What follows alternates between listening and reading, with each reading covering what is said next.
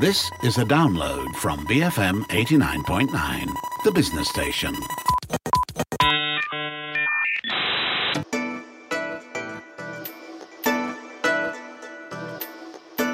Good morning. This is Psychology at Work on Resource Center. My name is Audrey Raj. And with me on the show, as always, is organizational psychologist and CEO of OPsych, Hetal Doshi. How are you this morning, Hetal? I'm really good, Audrey. Thanks for having me again. Now, on the show today, we're going to be kicking off a 5-part series on succession planning. Now, why was it important for you to touch on succession planning, Hetal, and to look at it from an organizational psychology perspective? Yeah, right. So I think the opposite, invert the question, right? What's the opposite of succession planning? It would be regression planning, right? So if you want your company to nosedive, then you definitely wouldn't think about succession planning. If you want your company to consistently succeed and outperform, then you definitely have succession planning in line, right? So I think flip the question, and you would know that also like 86%, part of the research that we did was that we found out that 86% of leaders believe that leadership succession planning is urgent and an important and a critical priority, but only 14% of them do it really well. I think in light of, borders opening up, traveling all over again, the environment has so much of risk in it, from a pandemic point of view to a travel point of view to, anything, you name it, people jumping ship from one organization to another organization. You want to be able to keep your organization alive, succeeding, thriving. You obviously want to think about who's going to be the captain of your ship as you navigate all of these terrains, right? Yeah. Now, just before we get started, maybe we can define succession planning and what it entails. Yeah, I like this definition. It's really, really simple. It's by Muhammad Saleh, Laliawati, and Rahman 2017. Succession planning is a systematic process. So it's systemized. It's a process of leadership preparation for the future. And it's one that should definitely, build on a diverse set of leaders. So opening it up as much as you can to find the right one for yourself. And to fulfill this employment pipeline of sorts. So basically, all of your emerging leaders that need to come up, the pipeline is ready. And typically the ratio should be 1-3, meaning for every critical position that you have in the business or in the corporate level, you would have 3 potential that are ready to fill up that particular position for you. Right. And are there different types of succession planning? Because, the different types of organization sizes and, industries and things like that, but are there different types of succession planning? Yeah, typically it'll be the ones that are unplanned, planned, internally sourced and externally sourced. So the ones that are unplanned, right? Like just randomly happening and also internally sourced. The definition for that is called boomerang. So it's acting, in a space of reactivity and potentially bringing an internal leader or maybe even a previous leader to continue to lead that organization. One that is unplanned but externally sourced could be what we call that a coup d'état. And that would be basically a stakeholder, likely to be a stakeholder, an external stakeholder, maybe board of directors of sorts that forces a particular external person to come in to lead the organization. You'd also have planned ones that are internally resourced. They are maybe non-relay succession where they have to go through lots of different screening and filtration processes to get there. Or it could be relay, which is basically somebody that has already been pre-identified. You don't worry too much. They don't have to go through too much of screening. And also then the last one would be planned and externally sourced, which is the outside succession. I've got an amazing story about outside succession that I think is super cool. If I could share, I think it's one of the coolest stories that I've heard anyway. You would see these national airlines that are really struggling. I guess Malaysia would also have a national airlines that could be struggling as well, right? So in Japan, there was they have the Japan Airline, which is the national airline company over there, Japan Airlines. They were struggling for a period of time, and they had a nosedive in their revenue with debts of some $28 billion, which is about 100 times of its valuation. Its bankruptcy was one of the largest in Japan outside of the financial industry. So one of the worst scenarios. And they were trying to find out who would be able to succeed it, because they had many successors that they had in the past, but they just somehow were not, creating the success that was required and that was demanded in the particular challenge that Japan Airlines was going through. So they looked left and right, up and down, and like songs, the depth of the oceans all the way to the top of the mountains. And literally at the top of the mountains, they found a retiree who had become an ordained Buddhist monk, 77 years old. They found the guy and they said, yeah, this would be the person who would be the best for our organization, because he has decided that spirituality is part of his life. He's not commercially interested, and his most, service for him was all about the nation. And when he came back, he turned around the organization after almost about 40 years of it going wrong, made it completely profitable all over again. So yeah, succession planning can be, it's like finding the right one. So now, Hetal, I'm just wondering if this whole process, preparations for putting this plan in place, succession planning place, right? Is it down to just the C-suite level? Is it the board of directors, or is everyone in the organization somewhat involved and has a role in succession planning? Yeah, I think the best practice would be that everyone is involved in identifying the best kind of talent to get who you would want to have as a leader of that organization, whether it's individuals. So in some organizations, they do balloting, they do like voting and stuff like that. So individuals like you and I, could be frontliners, for example, who would be balloting and voting for the next leader. I believe some organizations do that, but they may not open it up to everybody. You've got like the department managers, you've got senior managers. I mean, think about it, right? Like when Sundar Pichai ultimately became the CEO of the organization, it was the people around him that voted for him potentially to become the manager, and then the senior manager, then the department manager, and the HR probably also created those opportunities to get him to ultimately become that butterfly or that CEO of sorts. So I think it's everyone's role in succession planning. I mean, all the way from his mom, his wife, I'm speaking, specifically about Sundar Pichai, but if it was a female, then their parents, their spouses. So I think everyone has a massive role to play in succession planning, but ultimately the major ones who would make the decision, organize the process, organize the dynamics, organize the inclusion of it would be the current CEO and the board of directors of sorts as well. So CEOs who are less self-serving and more organizational serving would already figure out that by the time they are CEO for 1 or 2 years, to make a very clear, conscious mindset that they are disposable, and to begin to find the next few candidates for themselves. Okay. It's a very hard thing to do. I mean, ask a parent whether they would be happy to relinquish their position to think that they are disposable and find the next best person for them. Because in a way, I think leaders also look at their organization, not rightfully so, but they do sometimes think of their organization as their baby, right? Like it's what's very important for them. Right.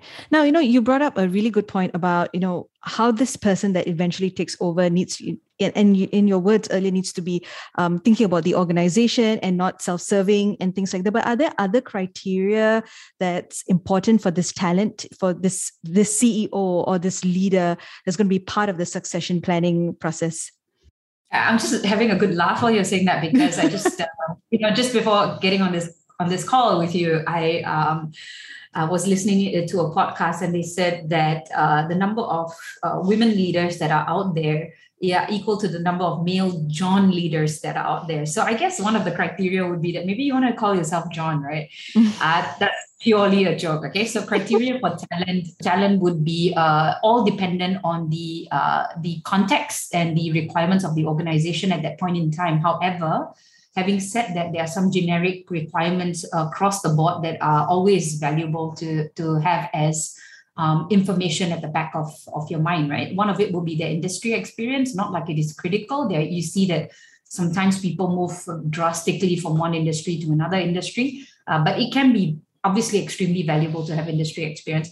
A P&L of a similar scale. So you want to be able to understand like what is the revenue growth that they're supposed to be making. And, for the successor, have they ever been able to create that level of growth, or are they able to play in that scale?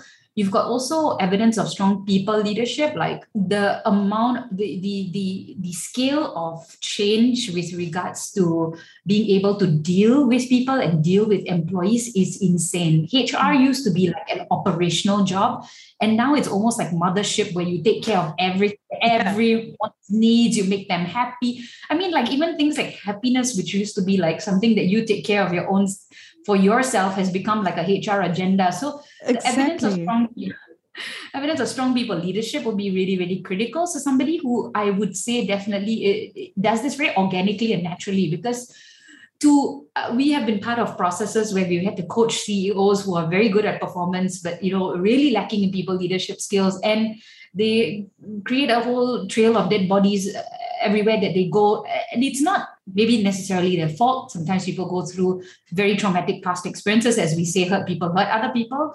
But to coach a leader to go from a very high profit-oriented, performance-oriented, to also someone who's very caring can be very difficult. A process that is always cynical, a cynical experience from the observers in the organization. Like, okay lah, this person may seem to be changing, but I don't know for how long, kind of a thing. So very, very tough. Also, okay, so very quickly, maybe without any further elaboration, proven success in relevant context, or what we call a pivot, which is being able to solve a specific problem. Like, for example, a turnaround in a business, that would be called a pivot, or the challenge that the CEO needs to be able to pull off. A breadth of experience across diverse business problems, not just one. Strategic vision, ability to set direction, and a very big one these days is to champion change. Because change is such a big part of, within a year, people will be talking about change management. Next year, massive growth. Massive growth. You've got financial acumen, ability to work with board and external stakeholders. A big one that's coming up as well is social and reputational capital that is gained across business cycles. So during ups and downs, what is their reputational capital? Or are they like, do they have great reputation in good times and bad reputation in bad times? You've got international experience, you've got, your KSAs, which is your knowledge, skills, abilities. Obviously, purpose, aligned purpose, motivation, beliefs. These days, one organization that I was working with, they are actually, I don't think this is legal, but they are looking at hiring those who have very, very strong physical health and obviously mental health as well. Strong, what we say, not know-it-all, but a learning know-it-all kind of a thing, or learning it all rather than a knowing it all kind of a person. Political savviness, educational background, which is interesting. We'll cover this, like, is that really important? And now the biggest thing is a focus on achieving ESG goals, which is the environment sustainability. Yeah. Right. Okay. Hazel, it's time for us to take a quick break for some messages. But when we come back, we'll touch on succession planning done well. Don't go anywhere. Resource Center will be right back with Hetal Doshi, BFM 89.9.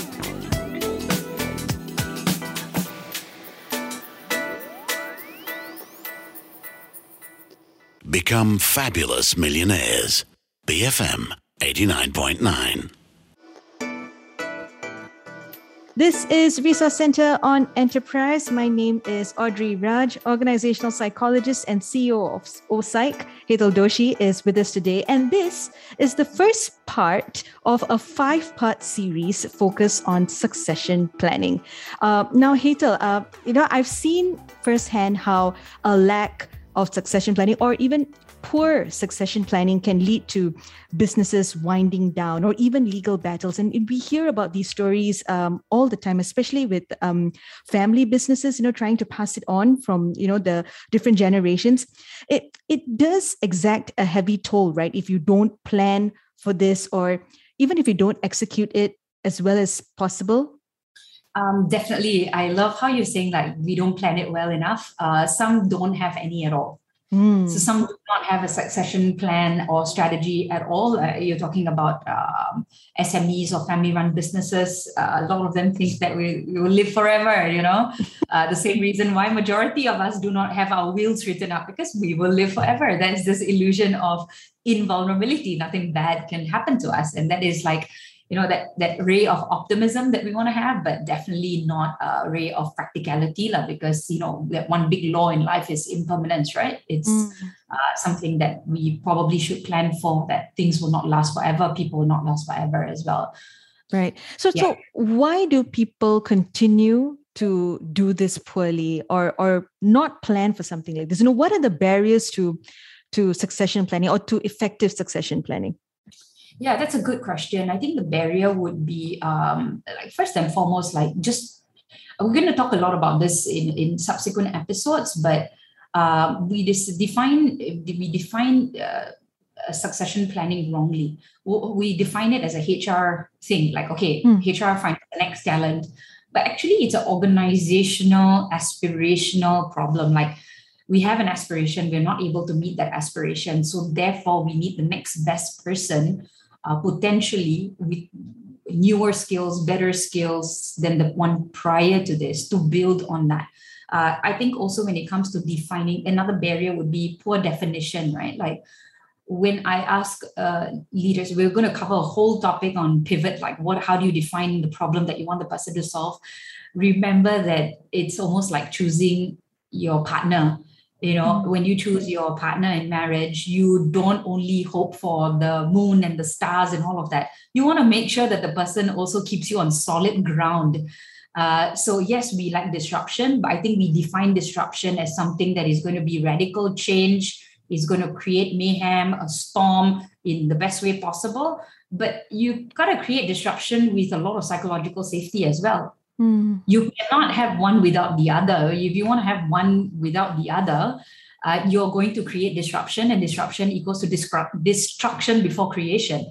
So I think defining what you really want and then prioritizing that is very important. So do you want psychological safety first, which is a very boring concept because it's safe, or do you want disruption now? Which one do you really want first? Do you want performance over people? So I think the barrier is not necessarily that we do not know what the problem is that needs to be solved, or we do not have KPIs. So I think it's the prioritization of it and the weightage of it that we have not really defined. And it is not measured upon as a success criteria quarter on quarter. Performance appraisals then become something that we do once in a year. We aren't really tracking and measuring that person's ability to grow on these very specific dimensions.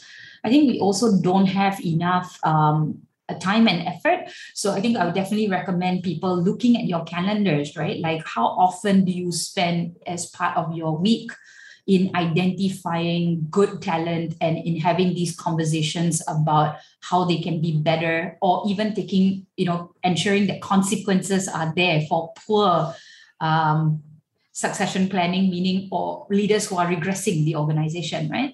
So I think I would definitely recommend that, or rather the biggest barrier would be how much of time and effort do you put into it? I actually work with some clients that devote almost 40% of their leadership meetings on succession planning, which to me is unbelievable, because I think if you're talking about talent and how to identify and develop them, I think you're in a really good space, because that's the way that you're thinking about how you want to grow your business. 40% of your time talking about growth, talking about the next best talent, how to make them grow, how to take consequences for poor. That's fantastic. 40% of it is on that, and 60% is on business. But that's a fast stretch already. Definitely some organizations are investing a lot in it, but I don't think more than 10% are doing it right. All right. Hetal, we're already running out of time, but we've been focusing so much on the theories, the how-to, and the cost of poor succession planning. Maybe we can end the show on a high note, and maybe you can talk to us about some case studies very quickly of succession planning done well. Sure. I hope that has been a high note anyway. But I think the gold standard for succession planning has been General Electric. They've done this extremely well over the past maybe even 4 decades of sorts. Wow. Not having ever worked with them or not having interviewed them before, purely based on research, I think one of the biggest core aspects of succession planning in General Electric is this word called participation. So the more you are participating in the organization, the more likely you are going to be somebody who succeeds in the organization as well. So participation in the organization is really important. What that means is that basically, like, you really know the company, you love the company, you take part in things, you champion things as well. And you also bring other people on board as well. Now, what they have done really well is that they've actually created a succession planning, both system as well as a process to institutionalize this development. Now, what happens as part of this institutionalization, the core of it is that all leaders, every single leader, creates modules and development programs rather than having external sources or HR to create the development plans, which means that they need to be a leader who is a reader, who understands how and why other organizations thrive, and then they create their own modules and they create their own development pathway as well. So in other words, they become an author, they become a module or content developer themselves, a philosopher, they take people through these journeys. And so a core part of what a leader needs to be doing is to create their own philosophy and their own ideas about how to train people. And these leaders then within the organization or General Electric, they kind of collaborate with each other and create something even better. So all of the content is built in-house by leaders and also facilitated by leaders and taken on a journey as well. So you're not relying on external parties. Whereas in most organizations, I think that would be an external facilitator. And what GE does is they do it internally or at least co-partner, so co-facilitate. You're not outsourcing this. You are actually, it's almost like, I don't want to use this word, but it's almost like parenting and how you're making a decision about how you're bringing up your children of sorts as well. You could have external people that you're supporting, but you're not outsourcing and just dumping your kids into a school that apparently is very good. So yeah, the massive thing over here is participation and internal leveraging on internal resources to be able to do this as well. So I think, yeah, GE has done that exceptionally well. I think also another organization, I don't want to mention this organization, but this is a consulting company. And what they do is, what they've done really well is that instead of selecting their own CEOs, they have done balloting processes. The balloting processes would start all the way from frontliners all the way up to the N-1 team. So N-1 is not allowed to select. Everybody else would select who they want to select based on the reputational experience that they've had with that person. And only then, if that person actually comes up, then the senior leadership team will decide who would be the next best person. But even then, it would be a balloting process. It's not one person that makes the decision. And the idea around this is that you actually want to prevent, in this organization, you want to prevent leaders who actually put up their hands. You do not want leaders who want to be a leader. You want leaders who are nominated by other people as saying, you're a great leader. Right. That's an interesting one. Sounds different from our government bodies, I guess. Very different. All right. On that note, thank you, Hazel, as usual, for taking the time to share these insights with us. Episode 2 or part 2 of our series on succession planning is happening same time next month, the first Tuesday of June, where we will be focusing on CEO myths and selection biases. You want to give everyone listening a bit of a teaser on what we'll be covering in episode 2? Yeah, I think it's going to be really exciting to realize how, as human beings, we make so many mistakes in deciding who's the next best partner in our lives, and in this case, the next best CEO. So who's the right person for us, and how do we make sure that we're making the best decision without being biased about it? Nice. Okay, so that's happening on the first Tuesday of June. Once again, thank you, Hazel, for taking the time to speak with us. I've been speaking with organizational psychologist and CEO of OPsych, Hazel Doshi. My name is Audrey Raj, and this has been Resource Center on Enterprise, BFM 89.9.